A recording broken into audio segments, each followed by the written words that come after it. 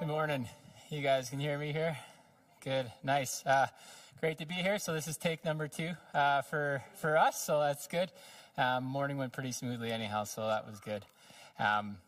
Before I begin, so there is no children's church, as Daniel mentioned me, but I thought it was pretty cool because we had Daniel and we had Aiden leading children's church, and I just think 2 young guys doing that. I know when I was their age, I wasn't doing anything like that, so I think that's pretty awesome to have 2 young men doing that.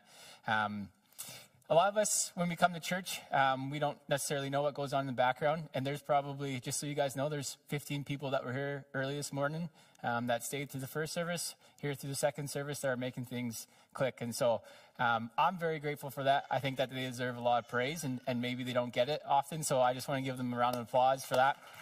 Because, yeah, they are working double hard now after we've gone to 2 services, which I really like. For my family, we have a young boy, Henry, and going to the early morning service makes it a lot easier in our family. So I know that they are making a sacrifice to make my life more comfortable, and so I very much appreciate that. And so, worship was awesome this morning. You guys did a great job.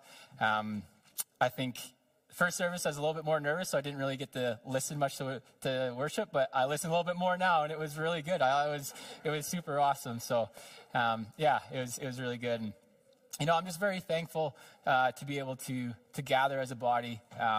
Obviously there's a lot of stuff going on in the world in Ukraine where that's not possible for them. And so I'm extra thankful this morning to be able to join everyone here in freedom with no fear of any sort of repercussions. And I think that's just a very big blessing that we have in the church today. And so yesterday, Joanna and I, we took Henry swimming. We went to a pool last night, and I ran into a couple that I grew up with back home in Regina, and started talking with them. And I actually went to Africa with them about 10 years ago. And so I told them that I was preaching today. And so they reminded me of this time I was preaching in Africa. So I preached at a couple different churches there. And I was preaching, and then I started in the middle of the sermon, I said, "Make your life count." And I said very emphatically, and I had a translator who translated in the native tongue there, and then I said it again. I said, "Make your life count." And he did it again, and I went on. And after the sermon, Tim and Krista is their name, they said, "Yeah, it was a good sermon, but there's, you made a really strong emphasis in the middle about making your life count." And what happened is I actually totally forgot where I was at during my sermon, so I said something that was, generically something good, and I made it very impactful so that I could try to, buy enough time to remember what I was saying. So if you guys hear me clapping and saying something, you're like, I'm not sure if that fits, but it's probably a decent point. It means that I've lost my place. And so hopefully that doesn't happen today, but we'll see. So anyhow, didn't even introduce myself. I'm Taylor. So if you guys haven't met me before, there's a number of people that look new to me. I'm obviously not the pastor. Dallas is the pastor, but he's away right now. So I'm just filling in for him today. And we've been going through 40 days of prayer. And today I'm going to be preaching on the 5 dimensions of prayer. And let me just preface this with saying that there's not only 5 dimensions or 5 ways to pray. These are just 5 tools, hopefully, that you guys can put in your tool belt that will help make your prayer life more enjoyable. And that's been the goal of every sermon that's been preached during this 40 days of prayer. Our goal here is to have the Rock Church, everyone included, have robust, enjoyable prayer lives. Because I think if the Rock Church is known as a praying church, will also be a very impactful church. Now, there's sometimes a tendency for congregants to look at the person preaching and think that they've got that subject nailed. Now, of course, I do not. I think if I asked anyone here, how's your prayer life, they would say, well, it could be better. And that's true, right? Even if you pray 23 hours a day, you probably still haven't prayed enough. And I'm not even sure if that's really a humble statement anymore because, of course, it's a given. We all could pray more. But I think a better question is your prayer life enjoyable? Because that's a yes or no question. And so if you take a minute just to stop and think what you're praying about, it reveals a lot about ourselves and our relationship to God.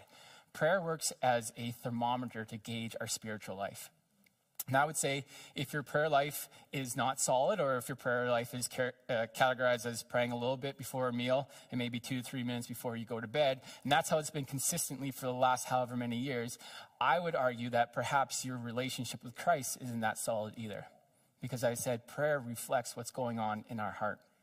And so I want everyone in this church to have a solid relationship with Christ. I think everyone does. I want the Rock Church to have its congregants love Jesus with all their heart, soul, and mind.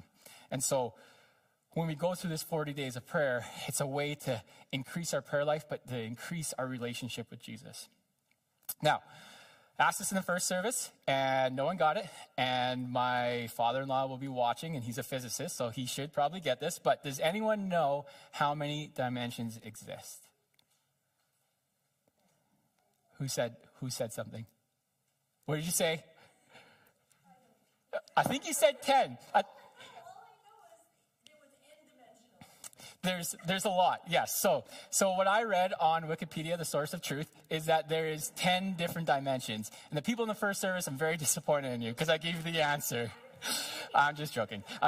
Anyhow, there's 10 different dimensions theoretically.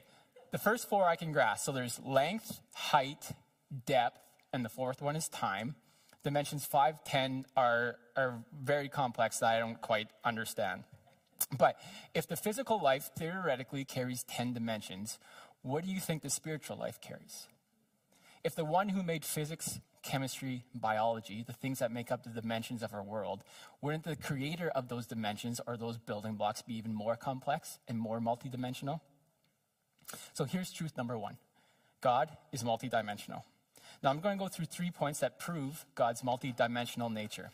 Point number 1, we see it in creation. Romans 1:20 says this, "For ever since the world was created, people have seen the earth and sky. Through everything God made, they can clearly see his invisible qualities, his eternal power and divine nature. So they have no excuse for not knowing God." Everyone is without excuse. Creation points to God's glory and his goodness. There was an article a few years ago published in Time magazine in the science section. And it said, the title of it was, "Why There Are No Atheists at the Grand Canyon." Now, that's a pretty broad sweeping title.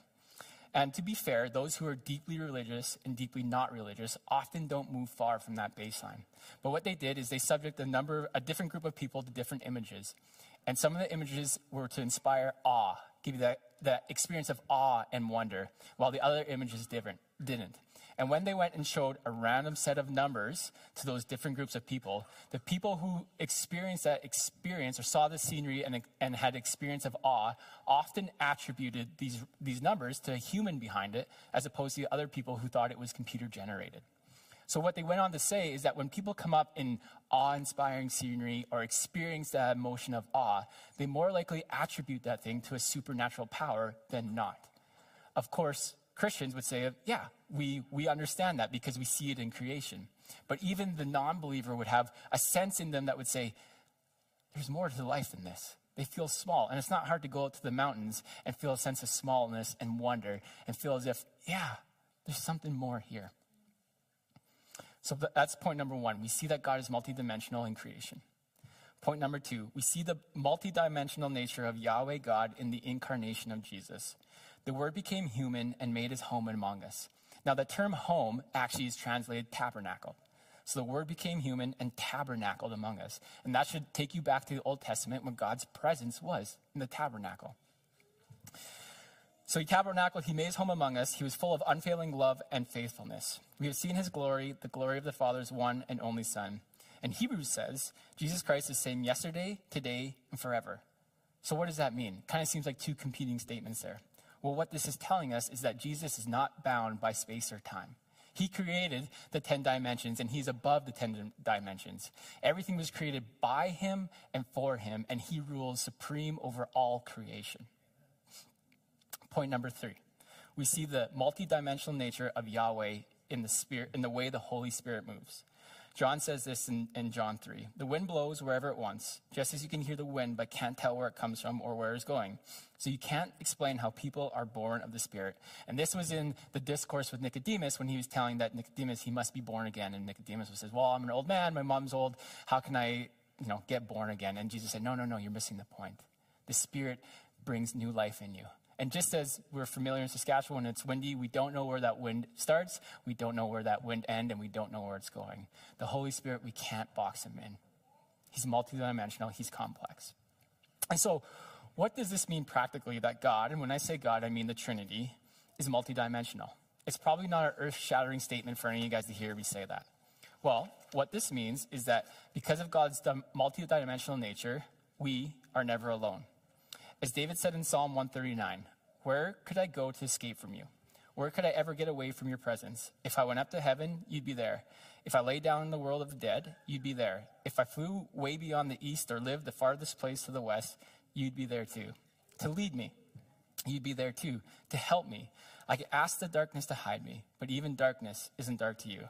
And the night is as bright as the day. Darkness and light are the same to you. So now that you know this, how is this going to help you pray? Well, for one, it should signal that your prayer life should be dynamic. And what do I mean by dynamic? I mean, there isn't one way to pray. It should be different, praying about different things, searching different aspects of God, praying scripture, meditating, worshiping. I used to think a number of years ago, like why do we have music in church? And I realized that music is just another way of praying. Some of the lyrics that were up there is what we want to pray. And it's easy to pray with music. And we're going to sing a song at the end. It says, "We love you, Jesus." And that can either be an affirmation that, yeah, we do, or it can be a cry that, man, we want to love you, Jesus. And so worship is an awesome way to pray. So this list I'm going to give you, these 5 dimensions, is no way exhaustive. It's no way the only 5 ways that you can pray. But hopefully, as I said, it's a tool in your tool belt to help you pray more enjoyable prayers, more passionate prayers, and more effective prayers. So point number 1. Look backwards to the cross. Look to the life, death, and resurrection of Jesus. Don't be complacent with it. If you've been a Christian and have been for some time, it's easy to hear the gospel story and have it just roll off of you. It's easy to hear what Jesus did, and that doesn't really make an impact on you because you've heard it so many times. But this is not an overstatement to say. The life, death, and resurrection of Jesus is literally the most important event in all of human history. It trumps anything. Absolutely anything. More impactful, more effective, more awe-inspiring than any other event that has ever happened in the history of the world. And I don't think that any non-Christian could actually argue that point either. Not only has every Christian been influenced by this, so roughly 3 billion people on the earth today, but every non-Christian has as well. Today's date is February 27th, 2022. What does that mean? 2022 years after the birth of Jesus. Everyone's reference for time is pointed back to a single event in Jesus' birth. Hospitals were founded by people who took the command of Jesus seriously to look after the poor and sick. Much of our Western democracy, our values in which our society is built on, is built upon the life and death of Jesus, his morality and what he did. I read a book once, and I think it was by Ray Ortlund. It said, "When children became people," which is a funny statement because before Jesus, children were not looked upon as having value. And we see this in the Gospels when all the kids are over Jesus and they're playing with him. The disciples are scolding the parents, saying, get him away, get him away. And Jesus says, no, bring the kids to me. Bring them to me. And in fact, if you don't have a nature like one of these kids, you cannot enter the kingdom. And he ascribed such value to children. And since that point, that's where we have started to put value on children. It's crazy. San Francisco is named after St. Francis of Assisi, a wonderful saint. Sacramento is named after the sacrament, or the Lord's Supper. Saskatoon, named after a berry. So we're not quite there. We got a little bit of work to do.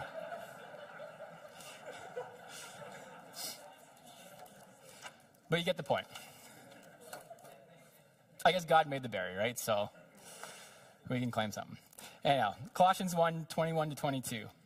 This includes you who were once far away from God. You are his enemies, separated from him by your evil thoughts and actions.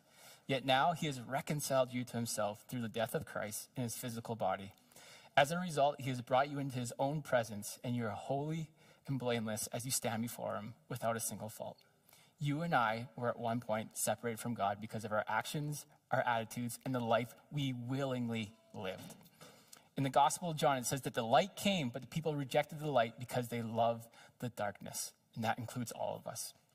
Unless God first called you and first opened your eyes to see your sin and his glory and his goodness, we would all still be in that state.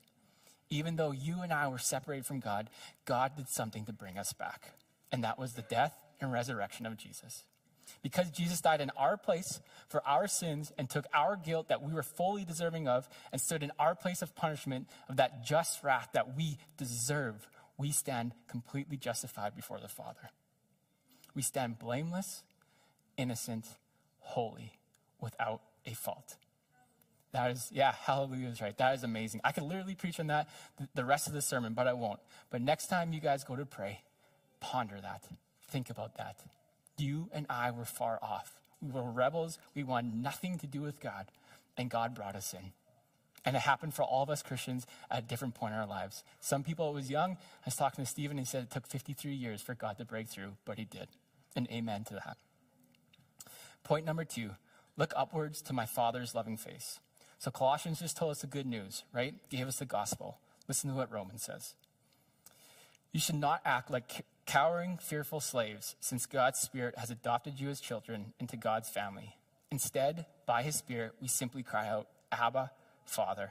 And God's Spirit affirms that we really are his children. And since we are now God's child, we are also heirs with Christ, and we will share in both his sufferings and his glory. We have now been adopted into God's family. We are God's very own children.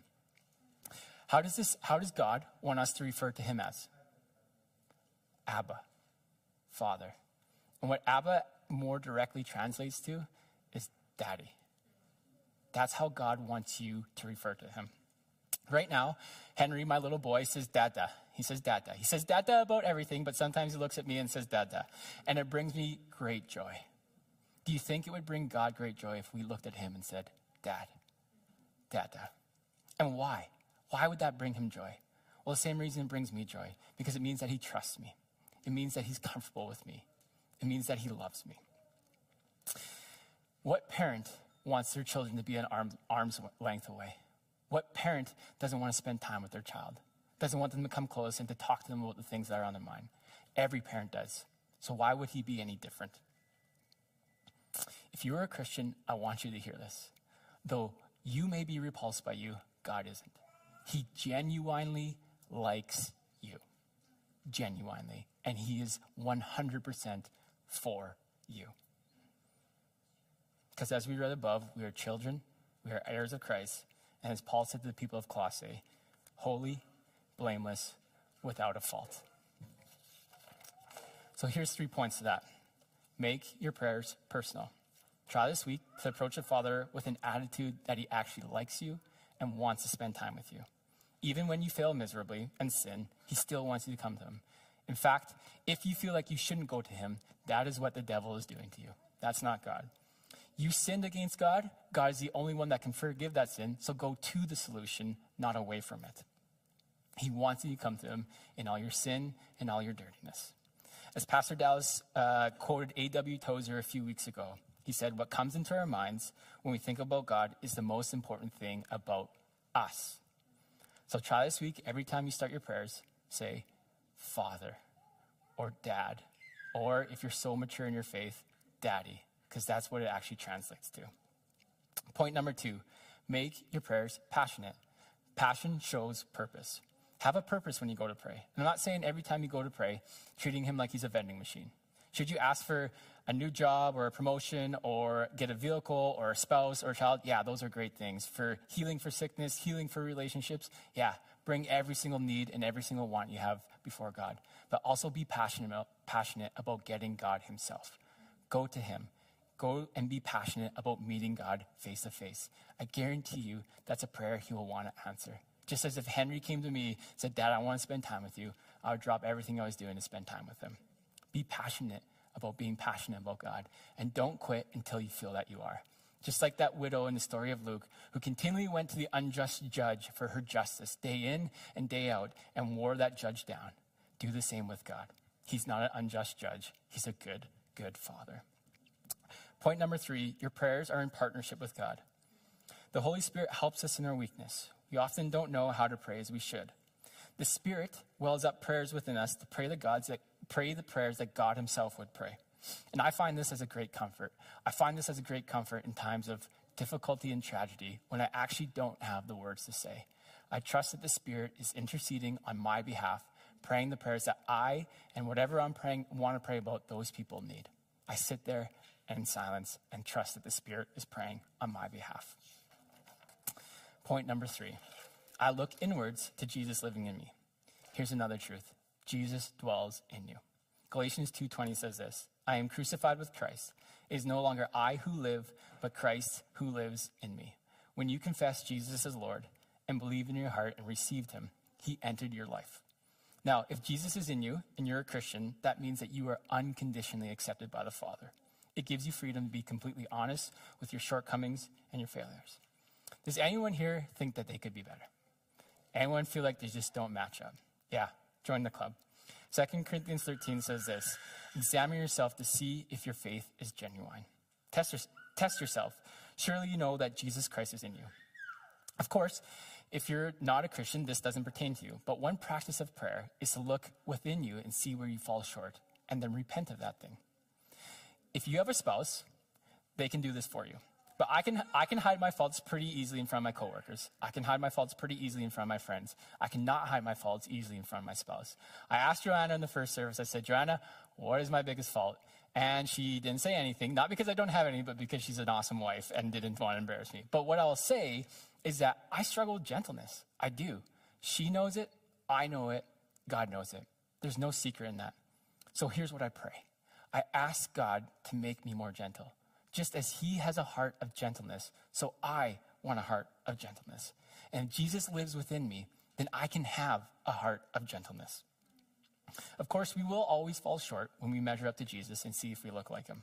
But if we fix the gaze of our soul into the face of Christ, we will, as Paul says, be turned from one degree of glory to the next. And we will be made more and more like Jesus. And I love the wording that Paul uses, 1 degree. If you want to go 180 degrees, it starts with 1, and it takes time. But soon enough, you will be changed from 1 degree of glory to the next.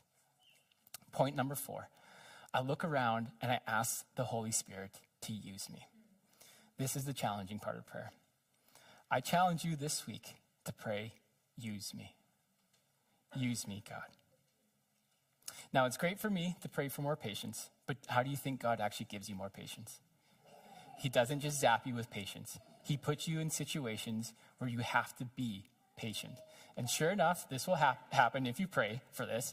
You'll be late for work, and you'll be going, and someone will be stopped at a red light and could turn right, and they aren't, even though there's no cars coming that way. And you will have the opportunity to be patient or not, right? This is also why I never pray for patience, because I can't afford to do that. I'm just kidding. But when I used to play hockey, I used to pray this. I said, God, give me the energy, and I'll do the rest. I used to call it putting feet to my prayers. And A.W. Tozer says this. He says, prayer will become effective when we stop using it as a substitute to act in obedience.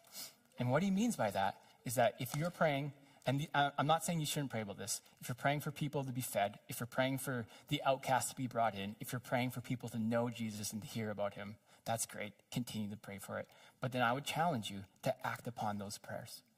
Pray for boldness to share with your coworkers. Pray for boldness to share with your friends. Get involved in the church. Help out those who are needy. Put feet to your prayers, and then you'll see your prayers start to be answered. God calls us to be his hands and his feet. So let's show a watching world the glory and the goodness of the Father. Pray, use me this week. And I can guarantee you, without fail, there will be an opportunity to show God's goodness and his glory to a watching world. Point number 5, and my last point here. Finally, when you pray, remember what you have waiting for you at the end. Hold on to the promises God has given you in his word. I'm going to give you a small list. I only have one of the verses up there, but I'm going to give you a small list of verses to remember and hold on to. Philippians 1:6 says this, God started the work in you, and he will see it through to completion. Jude 1, all glory to God, who is able to keep you from falling away and will bring you with great joy into his glorious presence without a single fault. God is able to keep you from falling away, and he will bring you with great joy into his presence without a single fault. Hold on to that. 1 Corinthians 2, no eye has seen, no ear has heard, and no mind has imagined what God has prepared for those who love him. Philippians 3:20, but we are citizens of heaven where the Lord Jesus Christ lives, and we are eagerly waiting for him to return as our Savior. He will take our weak and mortal bodies and change them into glorious bodies like his own, using the same power with which he will bring everything under his control. And finally, Hebrews. For this world is not our permanent home. We are looking forward to the world to come. Now, if this doesn't stir up emotions in your heart, if the thought of seeing Jesus face to face without sin-hindered eyes, to be welcomed by the Father, if this stirs up nothing in your heart, I plead with you to check where your heart is at. I ask you to check where your heart is at. I say this every time I preach here, but if you could be good with heaven without Jesus, then you've missed what heaven is all about, and you've missed what our entire faith is all about. It's not just a get out of hell free card. It's being invited by the King of Kings, the Lord of Lords, to sit and dine with him at his table. It's to have our heart's deepest longings be met in the face of Jesus. And guys, it's not always easy to get to a place like that. I struggle with it. I'm sure we've all struggled with it. I struggle with the fact my heart doesn't leap at seeing Jesus face to face. It can be a struggle to not get too comfortable in this world. I have a young family. I love Henry. The thought of not being with him is hard, but there's a greater love out there, and that's Jesus. I have to continually remind myself of Paul's words when he says, soldiers do not get caught up in civilian pursuits. I have to remind myself of that on a daily basis, because I will. Joanna and I have watched the first 2 seasons of The Chosen. It's a really great show. And I have really appreciated the way that they depict Jesus in the show. His words, the way he treats people, how people are just drawn to him, how he's funny, he's gentle, yet he's also stern with a lot of people. And I'm like, man, he can't be that good, can he? He's not that good, is he? But here's the thing. It's an actor portraying Jesus. The real thing is better. I guarantee you that. I guarantee you that. As John 7 says, anyone who is thirsty may come to me. Anyone who believes in me may come and drink. For the scriptures declare, rivers of living water will flow from his heart. And when he said living waters, he was speaking of the Spirit who would be given to anyone believing in him. Come and drink from the source of life. And Jesus just doesn't want you to sip. He wants you to gulp. We all know what it's like to be super thirsty and get a cold glass of refreshing water. That is what Jesus is offering to your soul at any point. To have your deepest longings met in everything that he is. And it surpasses anything that there is in this world. And I plead with you guys, as I plead with myself, to drink deeply and walk with him. The 5 dimensions. Look back to the cross. Remember what God has done for you. Remember where you were at and what God did. He made the first move. When we were rebellious and didn't want anything with him, he gave his son to take our sin upon himself, and we are given the sonship of Jesus. We stand perfectly justified before the Father. And we will stand in the courtroom one day, and our sins will come before us, and we will see how guilty we actually are. But we will be pronounced not guilty, and it will be the greatest thing you guys ever experience. Look backwards to the cross. Look upwards to the Father's loving face. Some of you maybe didn't have great dads, but this dad is the best. He loves you. He's for you. He likes you. Every time you pray this week, start with Father. Know that he is for you. Point number 3. Someone say it for me. Someone say it for me. Look at back at your life, or look at Jesus living in you, right? Make your life count. Look at Jesus, look inward at Jesus in you, right? Jesus lives within you, and he can change your heart. He can change you from one degree of glory to the next, making you look more and more like him. Point number 4, ask the Holy Spirit to use you, and he will. Challenge yourself in prayer and see what it's like to be God's hands and his feet. And point number 5, remember what we have waiting for us. Strive for the words, well done, good and faithful servant. I guarantee you, you will not regret whatever you have to sacrifice here for that. I promise you. And if I'm wrong, I will make it up, but I promise you, it will be worth it. Okay? I'm going to pray. I hope that this week you guys will try at least one of those things, and I hope it gives you a much more enjoyable, much deeper relationship with the Father, because that's what it's all about. Let's pray. Father, we just thank you for all the good things that you do for us, for all that you are for us, for saving us when we didn't deserve it, for giving us a new heart, giving us a new status as your son or daughter. We thank you that the Holy Spirit dwells within us.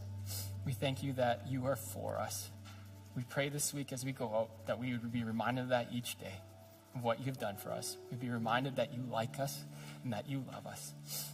We know that Jesus dwells within us and the Holy Spirit empowers us.